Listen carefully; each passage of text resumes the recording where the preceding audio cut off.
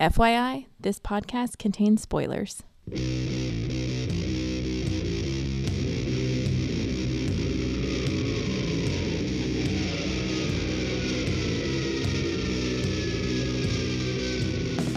Hey everybody, welcome to episode 81 of the podcast that goes snicked.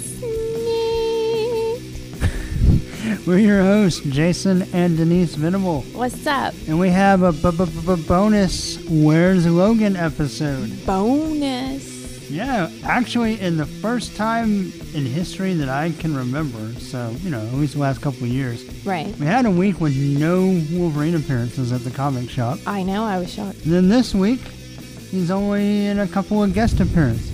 Thank you, Marvel. But one of them is Nightcrawler #1, which I've really been looking forward to. He has, y'all, counting it down, waking me up in the middle of the night to tell me, one more day to go. Right. So due to the lack of Wolverine appearances at the front half of this month, we're going to focus on Nightcrawler. And then I'll quickly wrap up. Their best buds, yes, as we will see. Of course, we already knew that. But so that's what we're going to do. So, without further ado, we have Nightcrawler #1. This is written by Chris Claremont. Art by Todd Nowak.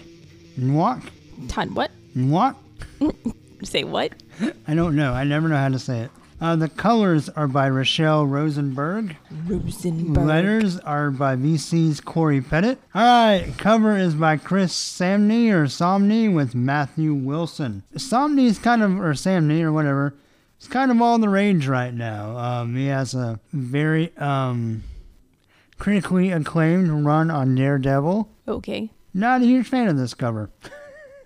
It's okay. He doesn't look like Nightcrawler. No, he doesn't look like Nightcrawler to me either. He looks like George Clooney. I don't know what he looks like. George Clooney just cried himself to sleep. Yeah. I don't know who he looks like, but not Nightcrawler. Yeah. So anyway, we have Nightcrawler bouncing around and we got an X behind him and he's basically bamfing in and out of different scenes. We have some random scene of Colossus painting a naked chick. Hey, he wanted to he's working on his life model his art. Yeah. Is that Kitty? Oh dear. They're not really together right now. We'll see. All right, so I will confess. Uh-oh. Confessions of a snake cast. Yes. As much as I've been excited about Nightcrawler's return, yeah, I'm a little curious to see how long they can maintain a solo series on Nightcrawler. I'm going to say 10 issues and they're done. Maybe so. I've really been loving him in Amazing X-Men, and we'll see how he fares in his first issue. Though he's had series before, but they've never And how long did those last? Long running. I think the longest one, I don't really know, to be honest. 14 issues? Not real long. And I also have to confess, a little nervous about the creative team. I love Todd Nowak. Todd who? Nowak. Say what? Nowak. What? Anyway, I like Todd. Okay. He's an artist I enjoy. I can't play with that one. Yeah. And if you listen to the flashback episodes, a lot of love for old school Chris Claremont. Modern day Chris Claremont, I've not been a fan of. One might say, in my opinion, he's just kind of outstayed his talent. Okay. So I was a little nervous going into this issue, because the last time I really read an extended run of Claremont was way back in the early 2000s with Extreme X-Men. A series which started off decent, pretty good, but tanked pretty quickly, story-wise. And, I haven't really read much from Claremont since then that I've enjoyed. So, wasn't real sure what to expect, but let's get into it and see. So we start off with an awesome panel. This looks like Nightcrawler. Yeah, I know. I love the way Todd draws Nightcrawler. I love how his tail ties a knot around the stick. Yeah. So he's fighting with the stick. He's bamfing. So I have a question. You think when he puts his leotard on, does his tail have to find the hole? Does he have to wiggle it around before he finds the hole? I wonder if he ever takes it off. Ooh, that's gotta be stinky. The unstable molecules probably clean themselves. Yeah, but I'm just thinking, he walks around on Or maybe it just, jumps on him. He doesn't have shoes. Because it's a magic suit. And the bottoms of his feet are white. So I'd be His tied in skin's that not thing. white. His what's not white? His skin's not white. No, that's what I'm saying Yeah, is he shoes. walks. No, those aren't shoes. They're like part of his little unitard. Maybe they're socks. Either way, they're not going to be white walking around on the ground. Yeah. Needs a little tied stick pin. Basically, we get an introduction of where Nightcrawler's been. He was dead. He's back. Winning. And he's training with Wolverine in the Danger Room, who has his new armor, but for whatever reason doesn't have his new permanent claws or whatever, or the claws that he's had in the solo series. I don't like this new uniform. I like it all right. Or maybe I don't like the way he's drawn. I can do with the metal on the outside being a little less metallic, but I'm okay with it. It looks kind of samurai-ish. It does. And that fits Wolverine, so it's kind of cool. He's got a couple of one too many abs. Something's going on. Well, He that's just comic looks books for you.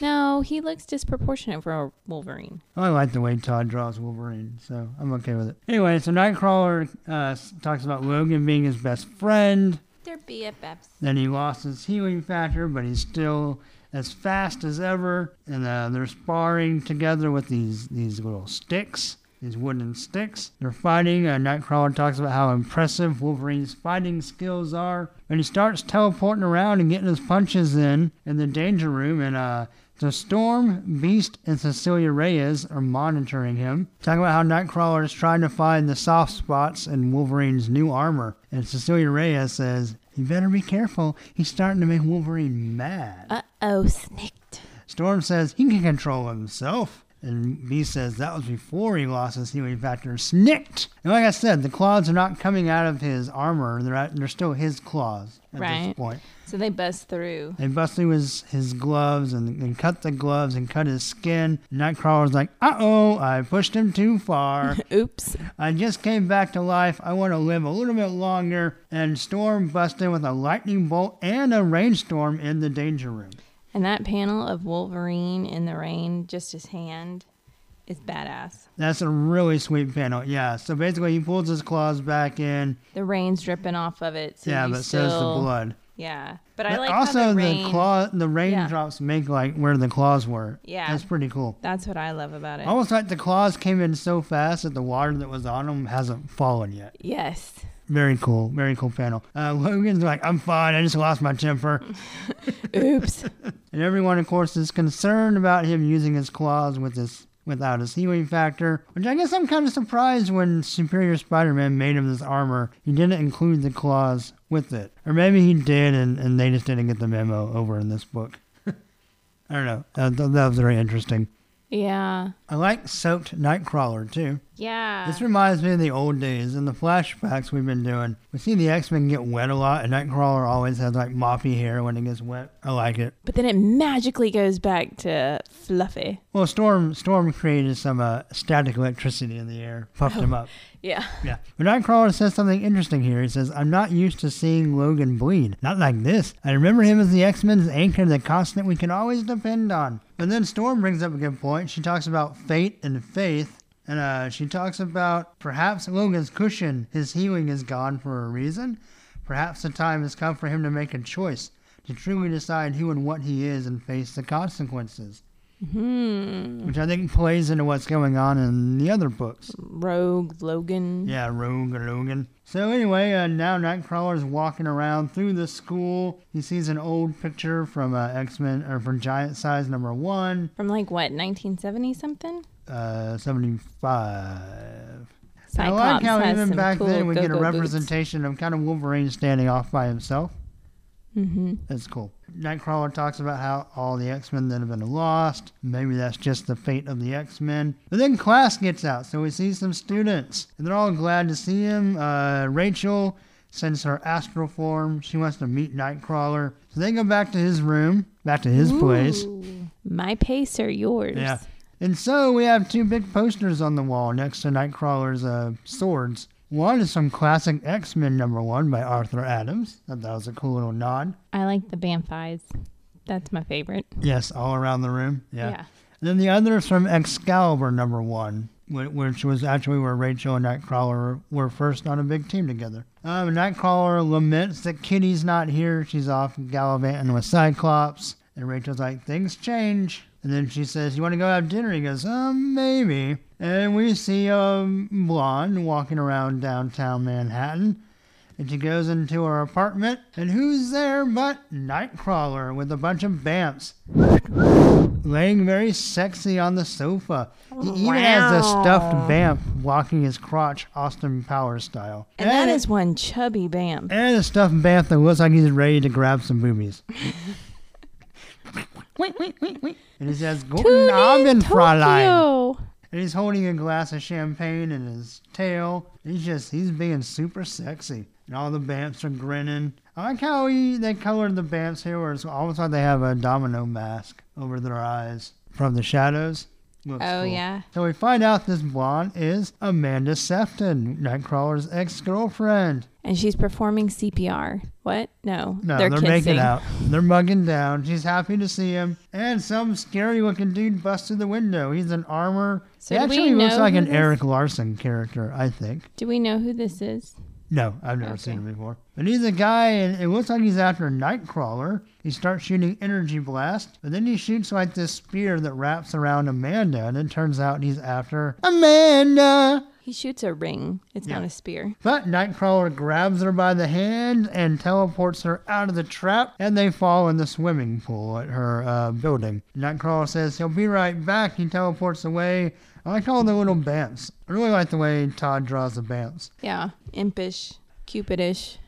Yeah, and at one point, on this one, when the bad guy blows up the sofa, we got one sticking his butt up in the air. It's really funny. Anyway, Nightcrawler goes back into the apartment to fight the dude, and he's fighting him with his sticks and his teleportation power. The guy's kind of taking it to Nightcrawler, but Nightcrawler makes him shoot a blast, and the apartment collapses on him. Or the wall does. Nightcrawler talks about how out of shape he is. He's really sore from the fight. Then Amanda shows up in her costume, which almost looks like it has like some kind of alien skull on her chest. It does. Oh, that was interesting. And she has circles for boobies, but I digress. Those are the alien skull eyes. Yes. Yes. Gives a new meaning to eyes of the beholder. Beauty is in the eyes of the beholder. Booby is in the eyes of the beholder. Booby is in the eyes of the beholder. I just saved your joke. You're welcome. So Nightcrawler, of course, says she looks beautiful. She asks where Robo-Creep went, and no. Well, he's gone. Can I just say, I like how all the Bamfs are shadowed in the crotch area. Oh, yeah. So we don't know if they have genitalia or not. So does that mean Kurt does or does not? I don't know. That's interesting, because his body now is made up of a bunch of Bamfs. And if they don't have Bamfy wee-wees. Or vajayjays. Yeah. Then maybe Kurt doesn't either. Or maybe if he does, I want to know who the lucky Bamf is that gets to be his member. And is it one chubby cherub? So anyway, Amanda is distressed that this guy was after her and not Nightcrawler. Came into her home. Nightcrawler says he's going to call the X-Men. Amanda says, no, this is a family affair. Are you going to come? And Nightcrawler's like, yes. And they want to go check on her mom, Margali. Hi, kids. It's so good to see you. How is my son and daughter? And how's your relationship? Yep. So they magic spell away and to be continued. She kind of looks like Dazzler. In fact, that's who I thought it was at first. So you think every blonde chick in comics looks like Dazzler? That has like little round circles of light that come out of their hands? Yes. Oh, okay. Fair enough. All right. So I have to say, first of all, love the art. Art was awesome. Love the colors. Colors were awesome. And I got to say, for me anyway, for this issue anyway, my trepidation about Claremont's writing were relieved. Thought the story was very fun. It felt like an old X-Men book in a good way. Okay. Thought the first 6 or so pages of the book were awesome. With Wolverine and Nightcrawler training and the conversations there. Yeah, I really enjoyed that part. And I like the rest of it. Of course, this is a pull from a very old X-Men story that Claremont did that we actually covered not too long ago in the flashback episodes. And was it Annual 4? Sure. I think so. I think it was Annual 4. where they thought Nightcrawler went to Dante's Inferno, but it was just another dimension. Right. And they meet his adopted mom, and it turns out that Amanda is this gypsy magic lady. Wasn't a very good story. No. So, in that regards, I'm not looking as forward to issue number 2. But even not really looking forward to number 2 as much, I really enjoyed number 1 a lot. I thought the fight was good between the new bad guy. Thought it was great art and writing for the fight. See, I don't know. After he left the school, I lost interest. Oh, yeah? Yeah, because I kind of felt like if he was back... I mean, okay, this kind of leaves off, not in the too far distant future, but there's enough time for him to come back and, like, play with Wolverine in the Danger Room. Don't you think if he had a girl that he cared about, he wouldn't hang out for a week at the Jean Grey school? I don't know if it's been a week. I mean, at the end of the last issue of Amazing X-Men, we have Beast talking about how he wants to run tests on Nightcrawler. Okay, yeah, and but... we start off this issue, they're running tests. Okay, yeah, but at the same time, if something happened and you said, let's say you haven't seen me in... Okay, but I don't know how involved they've been, though. Well, they were making out. Yes, she was glad to see him. He was glad to see her, but... You saying that's just a lust thing? I'm just saying it's one of those things that I think she went by the wayside pretty quick after Claremont quit writing the X-Men. And so it makes sense for him to bring her back. Not very many other writers have messed with her, so it's been a while since she's been like an integral part of Nightcrawler's life. I know, but I guess that's what I'm trying to say is I kind of look at it. I don't know. I feel like if I was missing for a month and he was obviously gone longer than that, and I came back from wherever I was, I don't think I'd be like hanging out at my house for a day or even 4 hours before I'd want to go see you. I guess the way I kind of look at it is that he has a new lease on life. And he's had time to kind of rethink about his priorities, what's important. And maybe this relationship that's kind of been, even before he died, was on the back burner. He's kind of just like, hey, I want that. Like, I want to see what's there. And obviously it was reciprocated. Okay.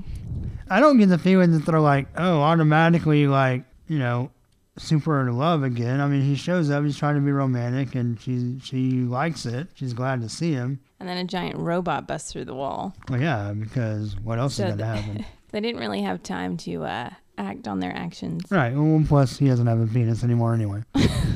He just has a shadow. He has a shadow. He has a bampy, chubby shadow. Okay, well, apparently I have a feeling our score is going to be a little bit different on this one. I have a feeling they are. So what are you going to give Nightcrawler number 1? I'll give it 4 out of 6.